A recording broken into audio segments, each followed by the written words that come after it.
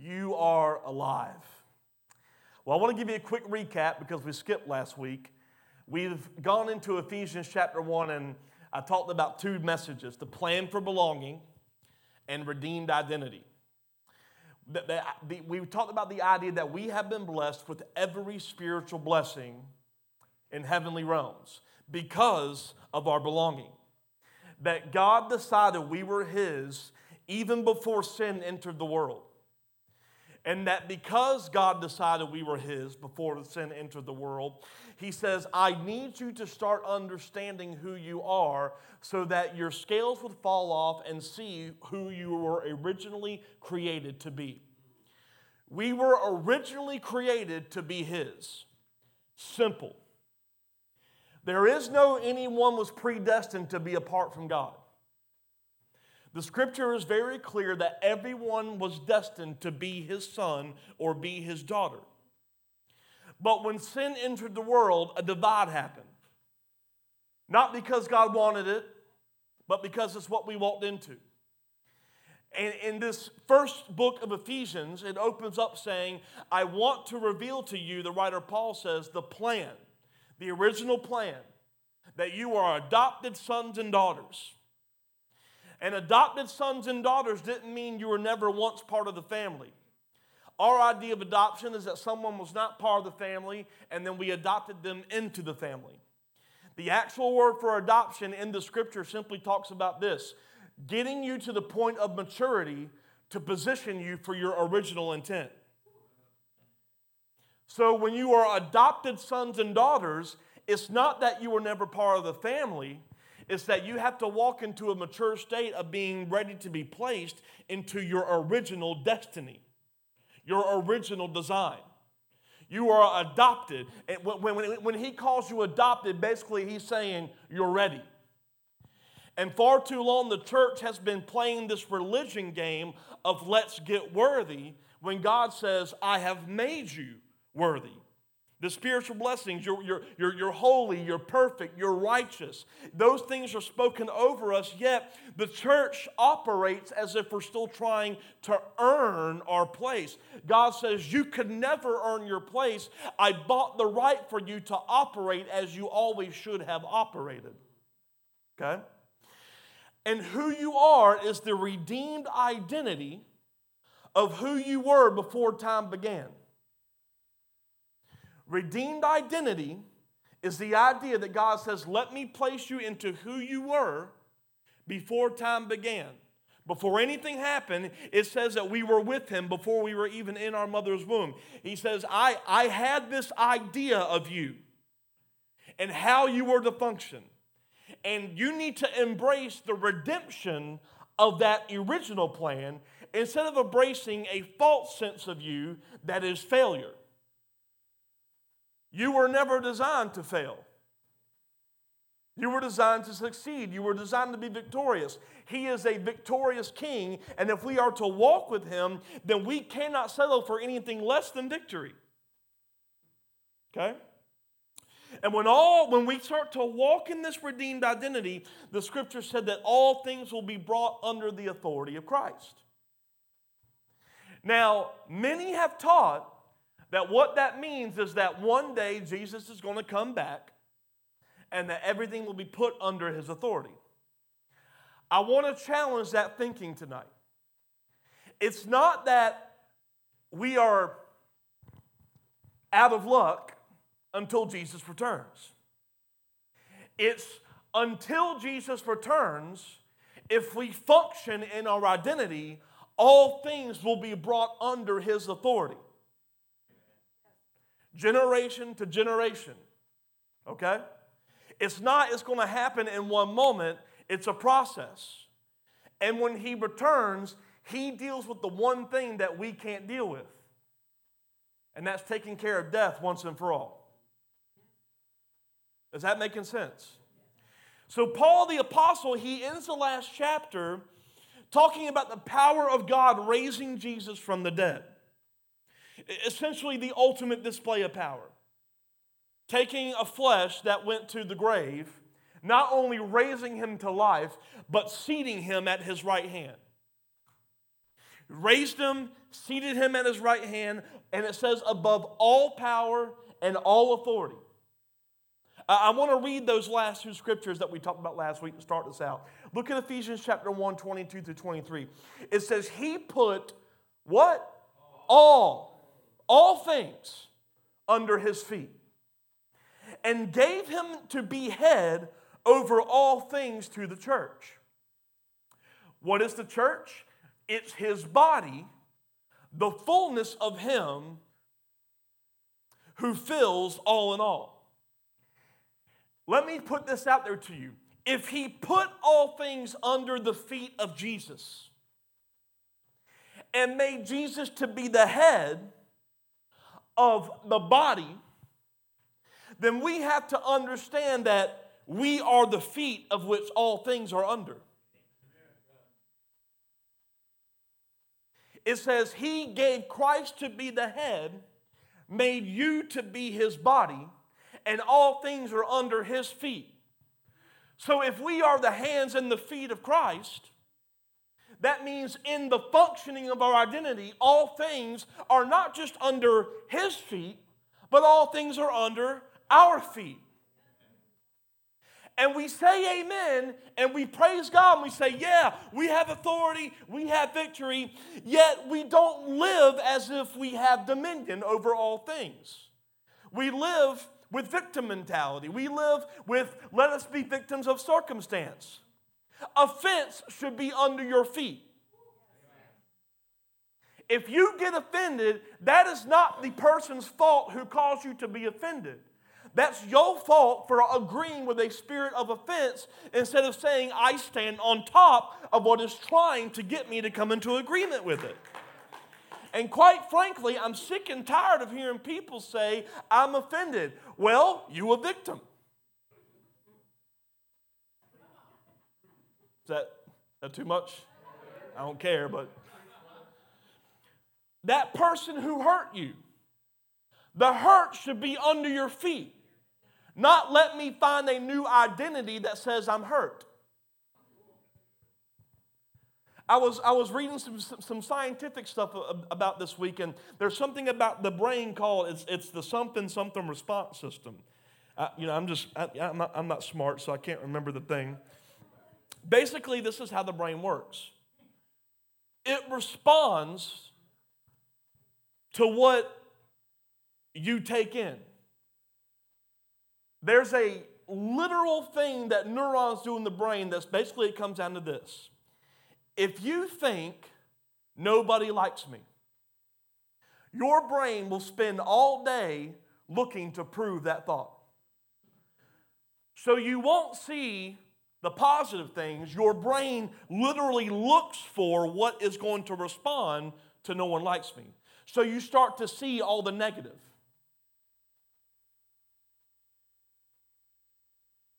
Okay? That's why partly God says, be renewed by transforming your mind. Your mind has a natural proclivity to respond to whatever you feed it. So you've got to start feeding it new things even if you don't believe it. That's part of walking by faith and not by sight. Even though I feel no one likes me, I have to accept the truth that my identity is fully accepted and belonging to Christ. And if I belong to my Father, then it really doesn't matter what goes on outside of me. So if I start feeding myself the idea that I am chosen, I am good, I am perfect, I am spotless, I am righteous, I am loved, your natural fleshly brain will start to look for agreement with your loved. Okay? Satan is under your feet. Do you believe that Jesus has conquered the devil? The death, hell, and the grave? Well, guess what? He's under your feet. Yet we say things like, man, the enemy's really coming at me this week. He's under your feet. What could he possibly do? Oh, this country's going down. The status of the country is under your feet. Who cares what happens in the world if we are in the world and not of it? If we understand it's under our feet, then we understand we house an authority to change the course of it. But if we stay silent and go backwards, nothing's going to change because we're allowing the thing we're supposed to change be above us instead of under us. All things are under the feet of Christ, and we are the body that is Him. 1 Corinthians 12:27, you are the body of Christ and members individually. We are all different parts of the body. So it don't matter if you're a foot, if you're a finger, or if you're a neck. No matter where you're at in the body, it's all under the lowest part of the body. It doesn't matter what function. Well, I'm not a foot, I'm a hand. It's under your hand. Every authority and power is under us. And here's the issue. We forget to allow Him to be the head of what we do. So we get in this prideful, arrogant thing of, oh, the enemy's under my feet. But are you under submission to the right head? Because if you're not under the submission to the right head, then you'll walk in the false truth of things under your feet, and you'll actually start to walk in agreement with the other head, which is Satan. That's actually in Ephesians 2. We're going to talk about it in a little bit. We are the body, and we need to put the body to action because the body is not dead. It's what? It's alive. Ephesians 2, chapter 1. Once you were dead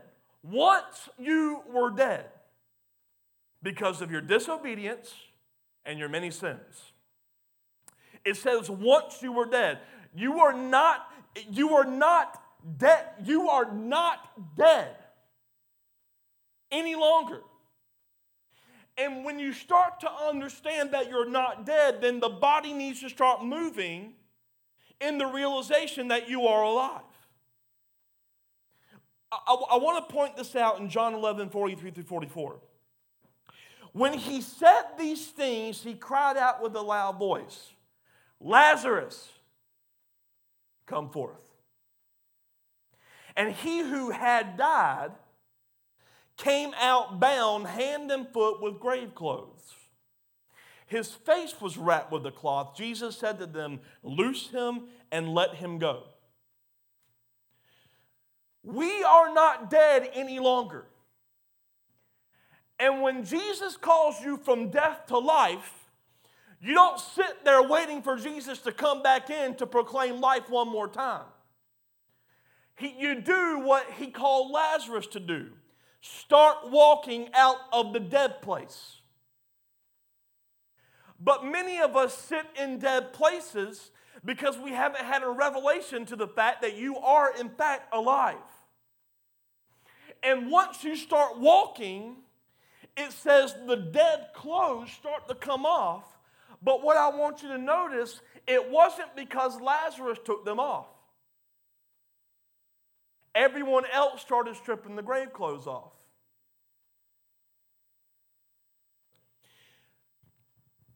And many never get the grave clothes off because no one's helping to loose them, because people look at you and they don't see something that's alive and walking, they see something that's dead.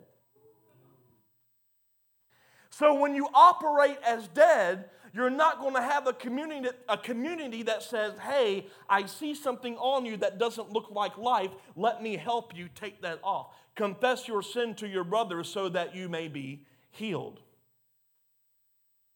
And we have limited healing to go get healed at this program and deliverance to go to this group to get deliverance. Do those things work? Absolutely. Are they valid? Absolutely. Do I think it should be a lot simpler than that? Abso-flippin'-lutely. It should be you're in a community that says we're not going to allow you to keep the grave clothes on.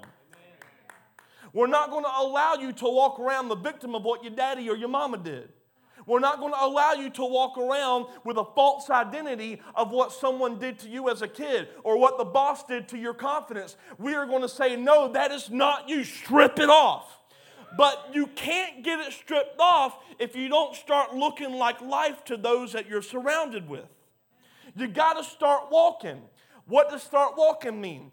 What I mean is, you don't have to understand everything to start walking. You have to understand one thing. You are alive. You don't start managing money once you get money.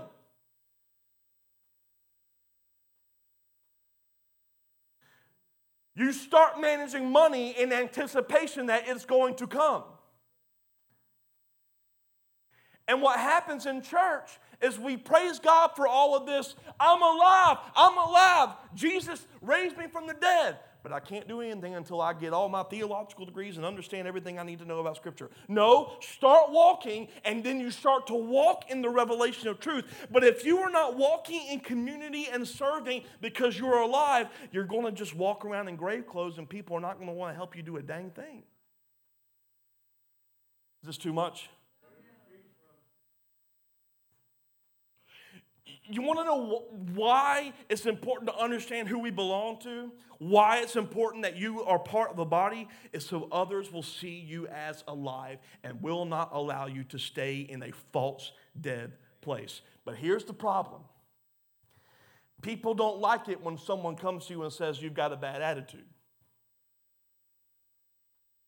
And you get offended, not realizing they were pointing at a grave clothes. You don't like it when someone says, hey, you know, you're just an awful person to be around. Not realizing they're trying to take that grave cloth off of you suck at being with people. Is it okay to say that word? Okay, I'm saying it anyways. Because don't buy into the lie that you were not created to be in community. Dead people are not created to be in community. Alive people are created for a body, not seclusion.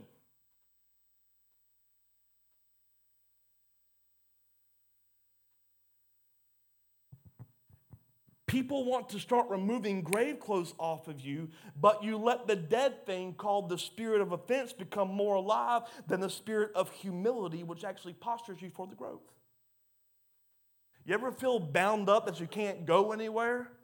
It's probably because you got some stuff that needs to be peeled off. And the only way to do it effectively is to get in community. But what happens in church? People get their feelings hurt, so they separate. Not realizing that that was the greatest compliment when someone told you about yourself.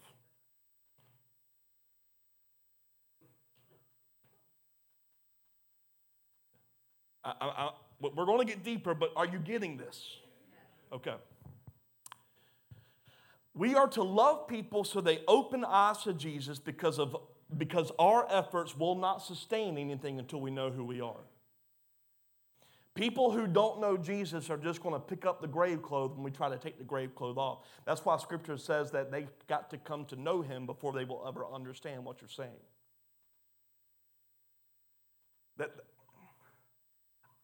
I believe that's partly why the seeker-sensitive movement is a bunch of stuff that ain't going to work.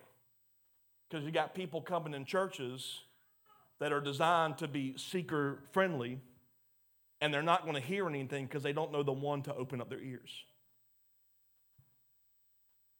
I don't recall ever in the book of Acts people bringing lost people into the church.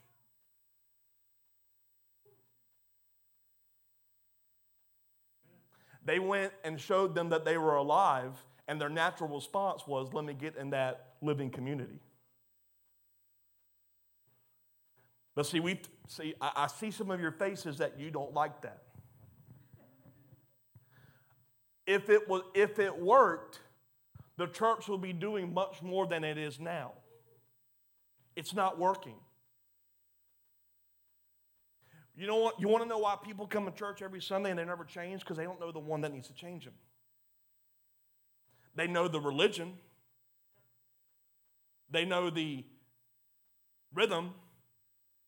but they've missed him. Now, I'm not saying don't invite your unsaved friends necessarily. What I am saying is that you should be walking in such life that they don't have a chance to stay dead around you, period. We've developed a culture where people are coming into the church because, oh, the Holy Spirit's thick up in there. The oil is just flowing at that altar in that one city. Well, it's up to you to spread the oil wherever, so that the same presence you feel in here is the same presence we'll feel driving through Yamacraw. Can you imagine going down one of the darkest streets of Savannah and just feeling the presence of God rather than darkness? You know why we don't? Because we contain it to a church meeting. And no one's walking alive. I know that this is offending a lot of thinking, but you're welcome.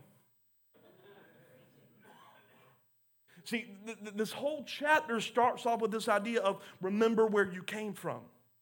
Once you were dead. And sometimes we just need to be reminded of what we gained through Jesus before we begin walking in righteousness. Remember what righteousness is. It's not right standing. Right standing is the byproduct of it.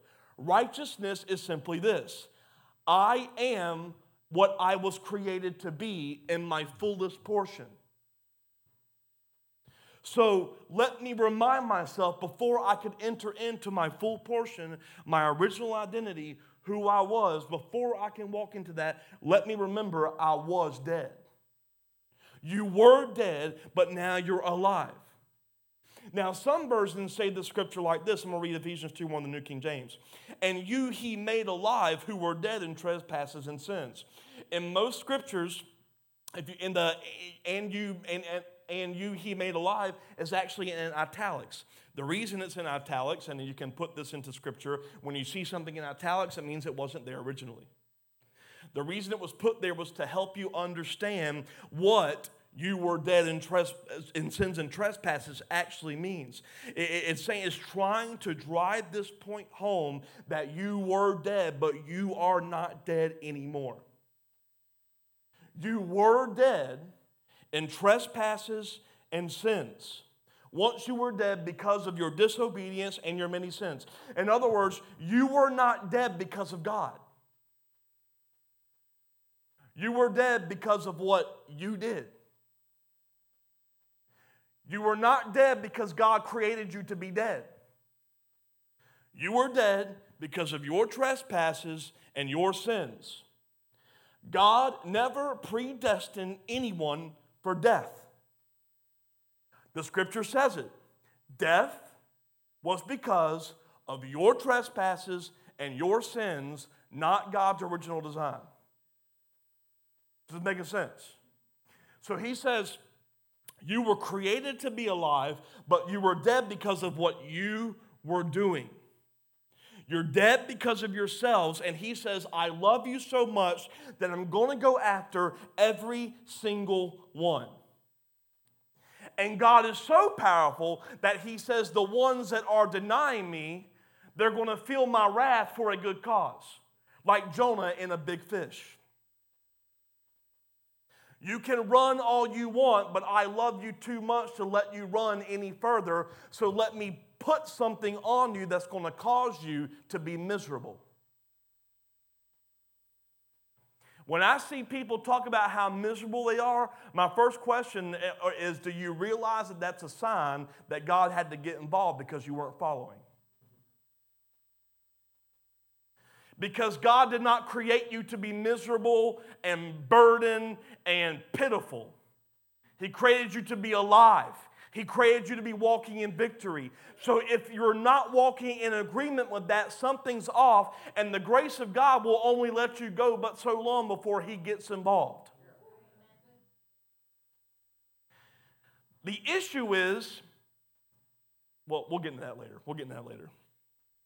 I'm setting this up. I hope this is good. God says, I love you so much that I'll even send things to wake you up.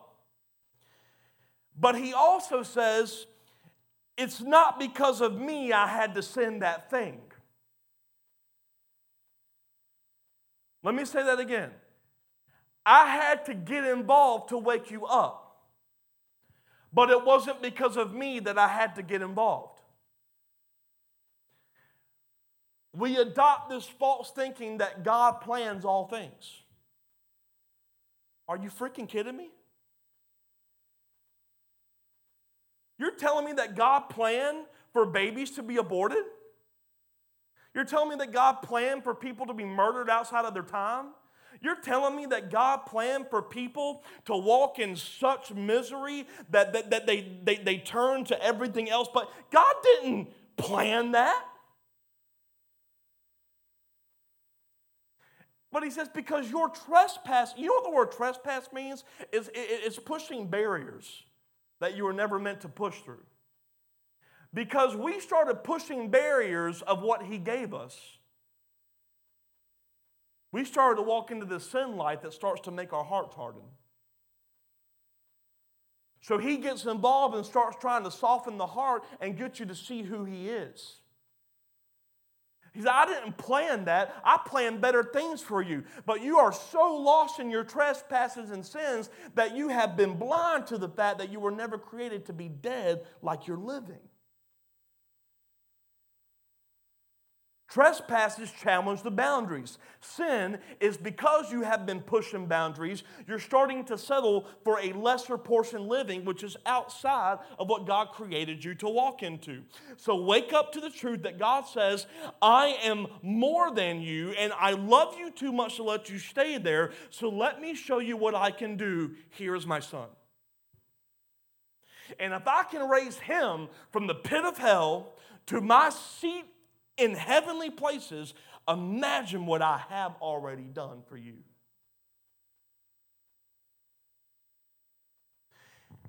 And then Paul starts reminding us what the life of a dead man looks like. Is this okay? Okay. Verse 2. You used to live in sin just like the rest of the world, obeying the devil. Let me just stop right there. You're obeying one of two things. I'll let you connect the dots. The commander of the powers in the unseen world. Some scripture says the prince of the power of the air. Okay? We're getting in that in a minute. He is the spirit at work in the hearts of those who refuse to obey God. It doesn't get any more plain than that. People who are not walking as alive in Christ are obeying Satan, whether they know it or not. That's why he's called a deceiver. There is no other explanation. You're either following the king or you're following the prince. I don't know about you, but I don't want to follow a prince. I want to follow the one who has all authority and can tell the prince where he's going. Right? All of us used to live that way. So, eye-opener.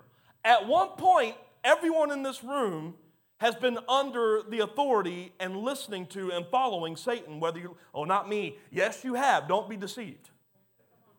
Because once you were dead, following a prince. Now you're alive, seated with the king. All of us used to live that way, following the passionate desires and inclinations of our sinful nature. But by our very nature, we were subject to God's anger just like everyone else. He says you used to live in trespasses and sin. How do we define living in it? It says you're living in this world like the world. The world is under the influence of the prince of the power of the air, Satan. And all who refuse to obey God are walking in agreement with the one who stirs up chaos and corruption in an unseen realm called the air. He is the prince of the powers of the air, an unseen realm in the world. And God says, I need you to function like life so that all things will start to operate according to the truth that they are to be under the authority of Christ. And anyone that does not understand they're alive is walking as if that dead authority is actual authority. Why is he called the prince? Because even he has to submit to the king. When he went after Job, he had to go into the courts and ask permission. That's why I'm 100% in agreement with if you are being attacked intentionally, it should be the biggest compliment of your life. Because he had to get permission to deal with something that he was threatened by. He's threatened by people who follow the king and have realized that they don't want to follow a prince who has no authority. Is this? Paul says, at one time we all walked in that. And that was your old man, the old identity, the dead man. And you followed desires of a sinful nature, the nature that found a natural agreement with the prince of the power of the air. Why can he do that? Why is it that the prince of the power of the air, why is it Satan can stir up all this chaos and confusion and corruption? Because he was created to stir up worship in the heavenlies. And when he was cast down because of trying to take glory, he only affected the thing that man gave him the authority to affect. Started stirring it up. And as time goes on, I don't know if you notice, it's stirring up even more and more and more. And the more it stirs up, the more silent the church gets. Now, this is going to cause some disagreement. Just roll with it. I hope you understand this. But we have started to adopt this idea that, well, as time goes on, the church is going to have to take a step back and just watch the world because it's going to get worse and Satan's going to, the end time says that it's going to get worse. And yes, it's going to get worse. But as it gets worse, we have the authority to say, let's get it back into order.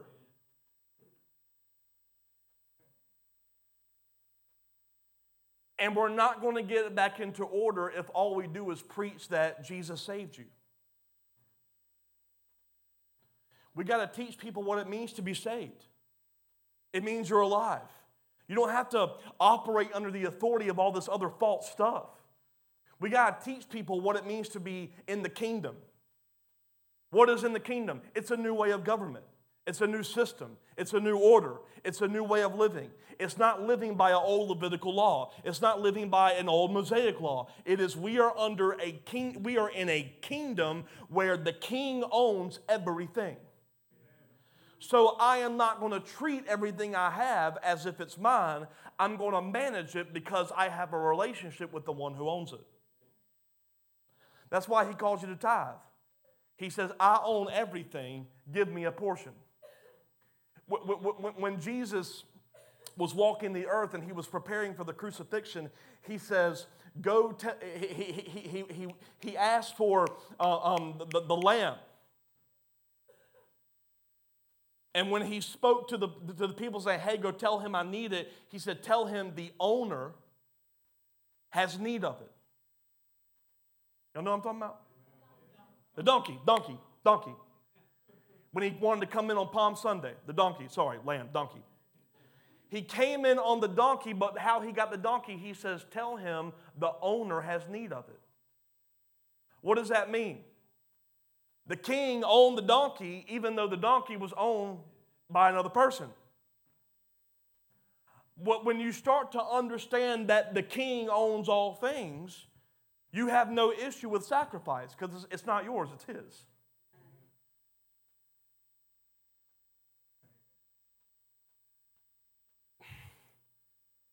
Okay.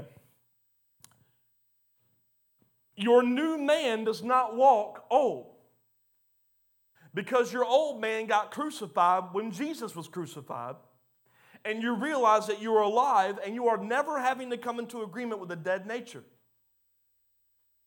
I am no longer going to live under the guidance of a false prince. I am going to live alive under the guidance of the true king.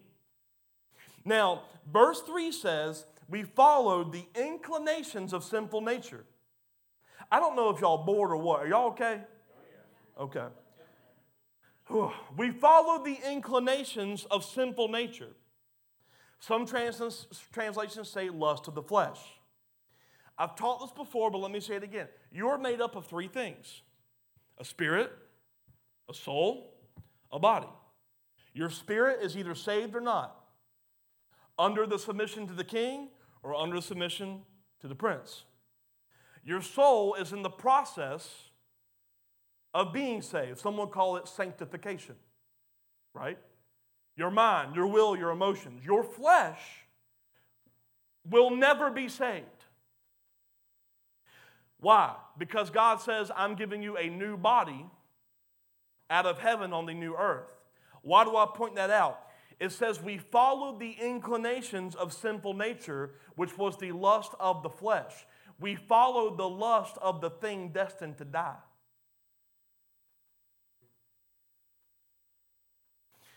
You're a new man under the influence of a king, meaning your new spirit should be directing your soul and your body.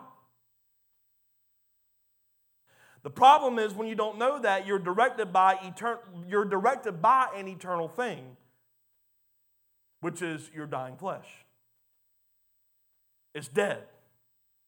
What is the eternal destination of your flesh? Death. So when you start to follow what your flesh tells you, you're following death for all eternity. What does it mean to crucify my flesh? I will not live according to what it wants. I will put my flesh and my soul under submission to my king. I'm not going to live outside his nature. I'm going to walk in such a way where he says he has made me worthy of his nature. I am no longer having to submit to a fallen one. Is this too? Okay. So he says this in verse 4. God is so rich in mercy and he loved us so much that even though we were dead because of our sins, he gave us life when he raised Christ from the dead. It's only by God's grace that you have been saved. Again, you were dead because of your sins, not because he predestined you for death. But then he says God gave us life when he raised Christ from the dead. So here's what the church has missed. It's not that Jesus saved you so that the Father will pour out his mercy and love. It's that the Father loved us and is so merciful that he gave us Christ to save us from death. Because we have portrayed this idea that Jesus convinces his daddy to love us. That's called false teaching. But we have adopted this idea in the church that Jesus loves us more than the Father. No, when it says, for God so loved the world that he gave his only son, it's not trying to tell you that Jesus paid a price so the Father would love you. It's trying to show you that the Father loved you in a fallen state, walking outside of his nature. So he said, I have so much grace and so much mercy. Let me give you the one thing that will cause you to be worthy of walking back into my nature.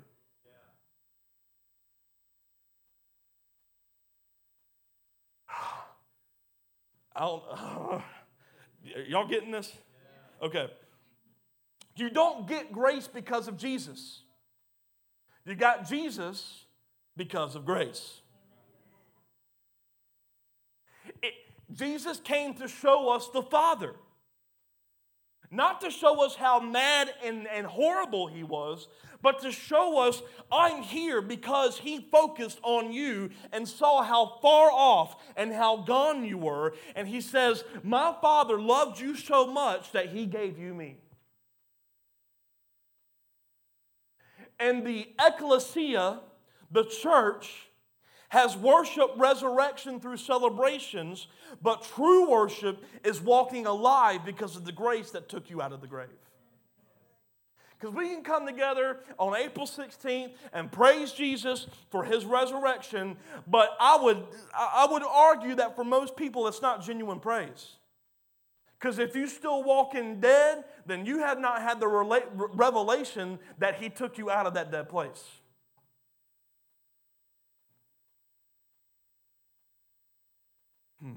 Let us define grace even further. He didn't focus on your trespasses and your sins. Remember what it said? You're dead because of what? Trespasses and sins. He didn't focus on those. Because he is full of grace and mercy, he focused on you. And he said, let me give you a way to get through the trespasses and sin that have separated you from me. I heard someone say this to me. It was on the walk to Emmaus. But someone said this to me who was on the walk to Emmaus. It was they call it clergy in the walk. Clergy. And he sat down and he was like, hey, I heard you're a pastor. I said, yeah, that's what they call me. And he started talking and he said, so what are you? And I said, well, I grew up Baptist, intern Methodist, worked for Assembly of God, and now I'm non-denominational. And he was like, okay. He said, so Assembly of God, that's what he focused on. So Assembly of God, so that's like Pentecostal, right? I said, yeah. He said, yeah, charismatics, they just put the Holy Spirit above the Father and Jesus. And this guy's a community church guy, and I thought to myself, but don't you put Jesus over the Father and the Spirit? Have you ever heard anyone in the modern church pray to the Father much? Who do they pray to? Jesus. Jesus, Jesus, Jesus, Jesus. Jesus made a way for us to have direct communication. Well, that doesn't matter. Well, yeah, it does. You have to open your eyes to what he did. Jesus made a way for you to have direct relationship with the Father. And let me prove it. He sat down at his right hand and is praying on your behalf. Hearing the conversations you're having with the Father. And when you don't know what to pray, he says, let me give you my Spirit. It actually does matter. Okay? Jesus did not convince God to love us. The Father already did. And I keep on driving this home because we have got to stop trying to make ourselves lovable. What do you mean make ourselves lovable? Well, I've had a bad day, so I got to pray more, and I've got to go to church more, and let me repent more, and let me confess more. None of that changes how much he loves you. You know what all that is? It's ways to take off your grave clothes.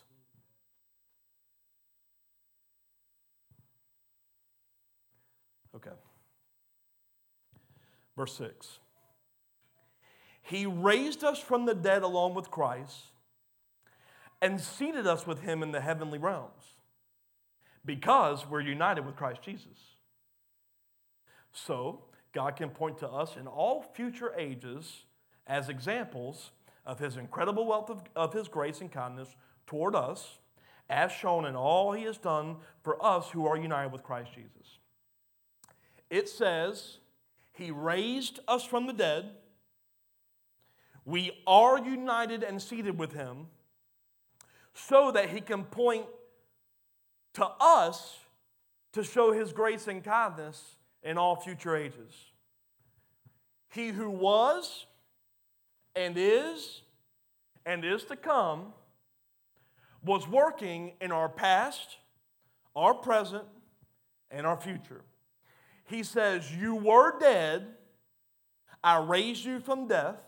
Now I want you to realize that you are united and that you are seated. You're not earning the seat. It's not that you will be united one day. It's you already are united and you already are seated. Let me drive this home even more. You are just as united and seated with Christ now as you will be in heaven. But the church wants us to believe that we'll be more united in heaven as a fear-mongering tactic to get us saved. That's not truth. You are just as seated now as you will be seated when you're there. And you need to get that so that you can understand what it means to have all things under your feet. You're seated in heaven. You're united right now. That is why we have nothing to fear. That's why we have nothing to worry about. When you understand that you are alive, it means you have reached the place that He needs you to be for all eternity. You're not going to get any more alive except you're going to get a new flesh. You're seated. And He said, when you start to understand that you're seated, I'm going to point people to you to see my grace and kindness. Well, how are people going to see grace and kindness toward me? If you start looking like you're not dead. People should see His grace and His kindness in the example that is you, so that other dead people can see what it means to be raised from death to life. What does it mean to be seated with the Father because we're united with Jesus? You realize that you are already in eternity, not waiting for it. We've got to get out of this whole thing of I can't wait to get to heaven. We got to get out of this mindset of I can't wait to meet the Father. You should have already met Him.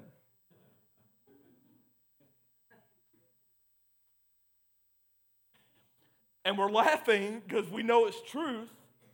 But if we were walking seated, then we wouldn't be walking around so pitiful looking dead. Why aren't miracles being poured out in the church? It's not because God is waiting for the right time. It's been the right time the moment He rose up 3 days later. And when the church in Acts were seeking God without a system, without theology, without books, without intellect, they saw tongues of fire and healings, and they were more unified than ever. And the church cares more about their interpretation of this when really and truthfully, let me push your religious minds, we don't need this.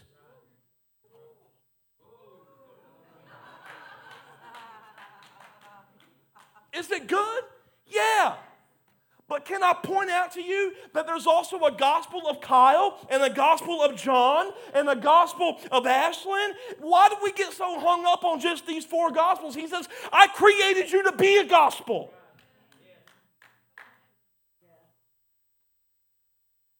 You know what the word gospel means? It means a journal. Where's yours? Because the journal I'm seeing, I don't want to read. What about in 60 years? Are the people of God in 60 years going to read about the gospel that happened at Relentless Church in Pooler in 2022? Or are they going to say, Paul didn't even want to write to them? I don't know about you, but I want to live seated. I want to live in my alive state of being united. And it's starting to happen. There's been people in this house, I get a story every week about a physical healing. And you know where it never happens? Because when you realize who you are, it doesn't have to happen there because you're at the altar all day and night.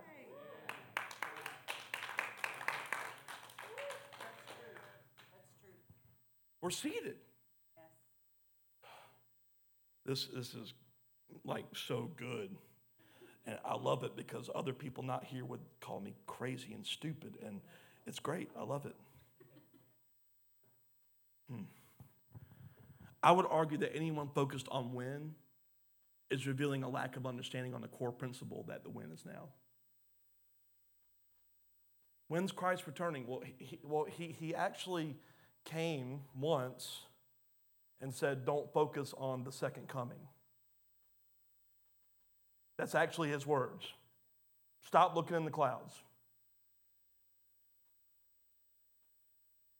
So why do we spend hours trying to figure out when we should be obsessed with what we're seated to operate in now? Let me read verse 7 again. I'm going to push the envelope a little bit more. God can point to us in all future ages as examples of the incredible wealth of his grace and kindness toward us, as shown in all he has done for us who are now with Christ. All future ages. Many think that the age to come means Christ is going to reign one day, and that's the age. But what does the scripture says? God points to us in all future ages. Can I push? Yeah. Maybe we need to understand that we're not waiting on the age to come. We're actually in the age to come. Because he wants to point to us to reveal him in all ages. Well, when is the age of Christ coming? You just told me that you don't understand where you're seated. Because if Christ is the head and we are the body of Christ, Christ is in the earth. But the earth isn't seeing it because we haven't had that revelation. Is this okay? Okay. Verse 8. God saved you by his grace when you believed. You can't take credit for this. It's a gift from God. Salvation is not a reward for good things we've done, so none of us can boast about it. For we are God's masterpiece. He has created us anew in Christ Jesus so that we can do the good things that he planned for us long ago. God saved you. Nothing because of what you did. It's a gift. What is it a gift for? Belonging. Who do you belong to? Him. You can't take credit for it. Therefore, you should live a life postured, giving him glory for a gift that's been poured out. It's not let me praise God so I can have a better day. It's let me praise God because I have the day. It's let me manage every part of my life for his glory and not my own. What religion does is try to convince you that you must do in order to stay saved. And then we pervert that idea, because how many of you know you don't have to do anything to stay saved? You don't have to do works to stay saved, right? But here's where the church has perverted that idea. They teach this false doctrine called once saved, always saved.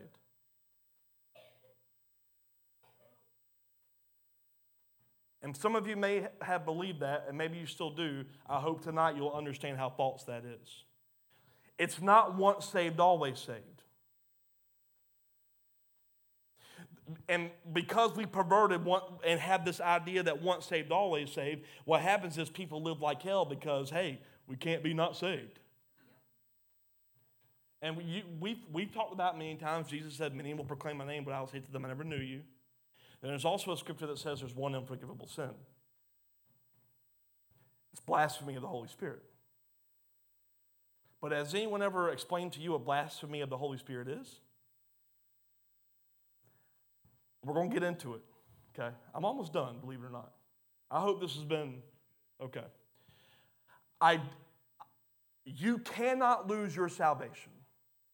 Let me just say, you cannot lose your salvation, okay? But you can certainly walk out based on intentional blasphemy. Because this is what John 10 says, verse 27 to 30. My sheep listen to my voice. I know them. They follow me. I give them eternal life, and they will never perish. No one can snatch them away from me. Okay? My Father has given them to me. He's more powerful than anyone else. No one can snatch them from the Father's hand. The Father and I are one. This is what it means. The key word here is the thing that defines a sheep is simply this: knowing him and following. He says, for those that follow me, no one can ever take them away. He was explaining the reason they're his sheep is because they know him and they follow him. The sheep cannot be snatched, but a sheep can decide not to follow. And they will decide they no longer want to follow because they no longer want him, which is called blasphemy of Holy Spirit. Not your sins, not your transgressions. It's your decision to say, I no longer want you. Matthew 12:32. Anyone who speaks against the Son of Man can be forgiven. But anyone who speaks against the Holy Spirit will never be forgiven, either in this world or the world to come. The ministry of the Holy Spirit is to testify of Jesus. So the rejection of the Holy Spirit is the rejection of Jesus, which is the rejection of the Father. And the reason you need to understand death is so that you can walk as alive and never want to look back on what the dead thing was. You want to know how you blaspheme the Spirit or not? It's simply this. If you have no desire for Him, you're blaspheming Holy Spirit. Because we'll get into this religious rhetoric of, well, have I blasphemed? Because, I said one time, like, God, where you at? That's not blasphemy. You're looking for Him. It's not, I've sinned a lot last month. Is God mad at me? Your sins cannot take you, your transgressions cannot take you, and the enemy cannot snatch you. It's on you. But when you reject the Spirit's voice over and over and over, what happens is it makes us have a hardened heart against Jesus, which puts you on a path toward full rejection. So how does Jesus get involved? How does God get involved so that you will never want to blaspheme Him, or so that your heart doesn't get hardened? He gives you a Holy Spirit to keep convicting you so that hardening can't happen. He says, no, that's not you. Oh, Lord, I'm sorry, I confess. No, that's not you. Let me repent. Do you see how it's working? He said, it's not the Holy. We talk a lot about how the Holy Spirit gives you power, but He also gives you conviction so that your heart never becomes hardened. People always talk about how in the times of Moses that God hardened Pharaoh's heart. The chapter before talks about how Pharaoh's heart became hardened because he stopped listening. Your heart can actually be hardened because you say, I reject that. So He sends Holy Spirit to say, no. And you can submit to it, or you go away from it. And the more you go away from it, it's harder and harder and harder and harder. And that's why a lot of people are so wrapped up in the false identity of dead that they can't see they're alive. And then God in His grace says, but I've got a plan for that. And the plan's you. Because they can know about my Son and they can read about my Son, but sometimes the only way they're going to see my Son is another plan, and that's called the restoration of my sons and daughters. Let me just say it another way. The plan was actually always you. Is this pushing too much, or are y'all getting this? Okay. God's grace says, I gave you salvation. You're mine. Nothing can take you from me. And I'm giving you Holy Spirit for power and conviction to keep you so close that you never have a desire to reject me. Because we hear things like, well, the Holy Spirit convicts, but don't you ever ask, why do I need it? This is why. Because you can blaspheme the Spirit.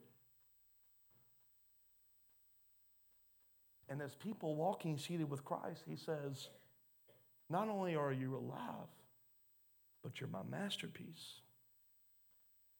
The word there actually means something like a poem. You are a masterpiece. You're beautiful. Everything about you. Well, look at the verse again. I'll read this. We're closing with this. We are God's masterpiece. He created us anew in Christ so that we can do good things that He planned for us long ago. He says, I've made you new,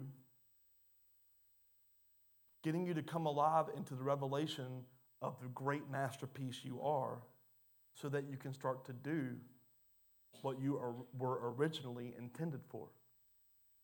You were never intended for bad. You were always intended for good. That's why He never wanted us to eat of the knowledge of good and evil, because He'd rather us only have the knowledge of Him. Because when you have the knowledge that there's good and evil, then your free will operates into choosing. At one time, all we knew was Him, so we chose Him. And then one day, The enemy started whispering something else. And we chose that. And he says, but not even the whisper of the snake is more powerful than me. And I'm going after you. My grace has always gone after you. I've got destiny. I've got purpose for you. And he says, but son or daughter, you have not walked into any of it. But if you realize who you are in me, I can redeem every lost step so that you have not wasted any time. You know what the truth of the revelation I'm talking about is? It's simply this. You ever hear about those people who they're like 60 years old and they say, man, if I could only change what I did when I was 20 because I've lost so much time. With Christ Jesus, you never lose it. He can take 60 years of missteps and make it work together in a moment. You didn't waste time because you had a revelation later in life. His power got involved with that. Take that grave clothes off that you wasted time. He redeems the time. You're not dead. You're alive. Working out your salvation is literally the way he keeps you close so you have no desire to do anything else. You ever notice that you feel closer to God when you serve him? It's not because your service earns closeness. It's that serving him keeps your heart postured toward your original identity. He saved you and made you new so that you can walk in what you were created for, which is the evidence of where you're seated. And when you start walking in where you're seated, the dead will finally see everlasting life in the sons and daughters of God. You are alive. Nothing can take you from him. Nothing can change that identity. So start walking out of the grave. Amen. Let's stand.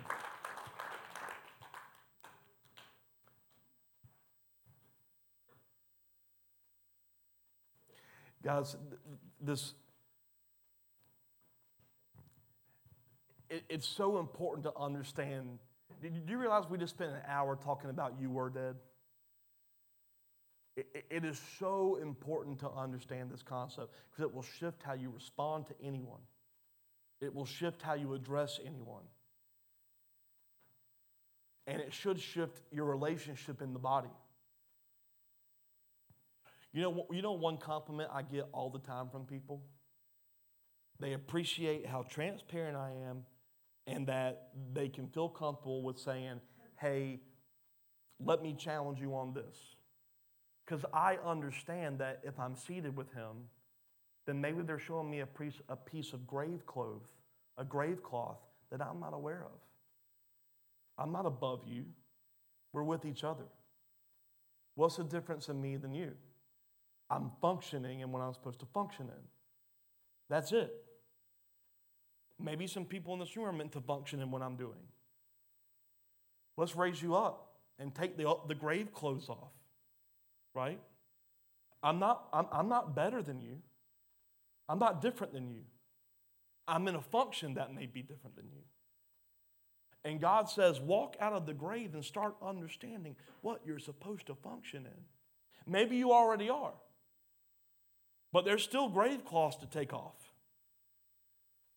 There's still the understanding that God chose you to be the evidence of his grace and kindness through all the earth. So when you go eat tonight and the waiter makes you mad, do you show him the dead man? Or do you show him grace and kindness? Right? When you talk about the family member you can't stand, that has hurt you, you can honor them like a living being, or you can talk about them in your dead state. Right? It's everything. You have to realize that you belong in that seat. You were actually predestined for it. You were predestined to be united. I put up a post not too long ago that said, what if I told you that predestination has nothing to do with heaven or hell? Let me tell you what it means. The scripture says you were predestined to be conformed to his image. That means even before he needed to show you what hell was, you were predestined for an image. You want to know what the image was? It was Adam. Then he said, well, let me show you again. This is my son. This is your image. And if you're not walking in that image, then you are not walking united and seated. You're alive, just like my son. So start walking. Amen. Lord, we thank you so much for this word. I pray that we would just embrace the truth of who we are. God, I pray that as we leave here tonight, that we will walk away with an intended focus on the fact that we are alive. God, if there's any grave cloths that need to come off, God, put people into our path to show us so that we can receive it, because we don't want to walk in what we were. We want to walk in who we were created to be. So, Father, we thank you that you gave us your Son so that we could be that. We thank you that you gave us your Spirit so that our hearts would not be hardened. We thank you that you loved us so much that you did everything, and you did the biggest display of power just for us. We love you, God. We love you. Show us the steps we're to take. It's in Jesus' name we pray. Everybody said, amen. Amen.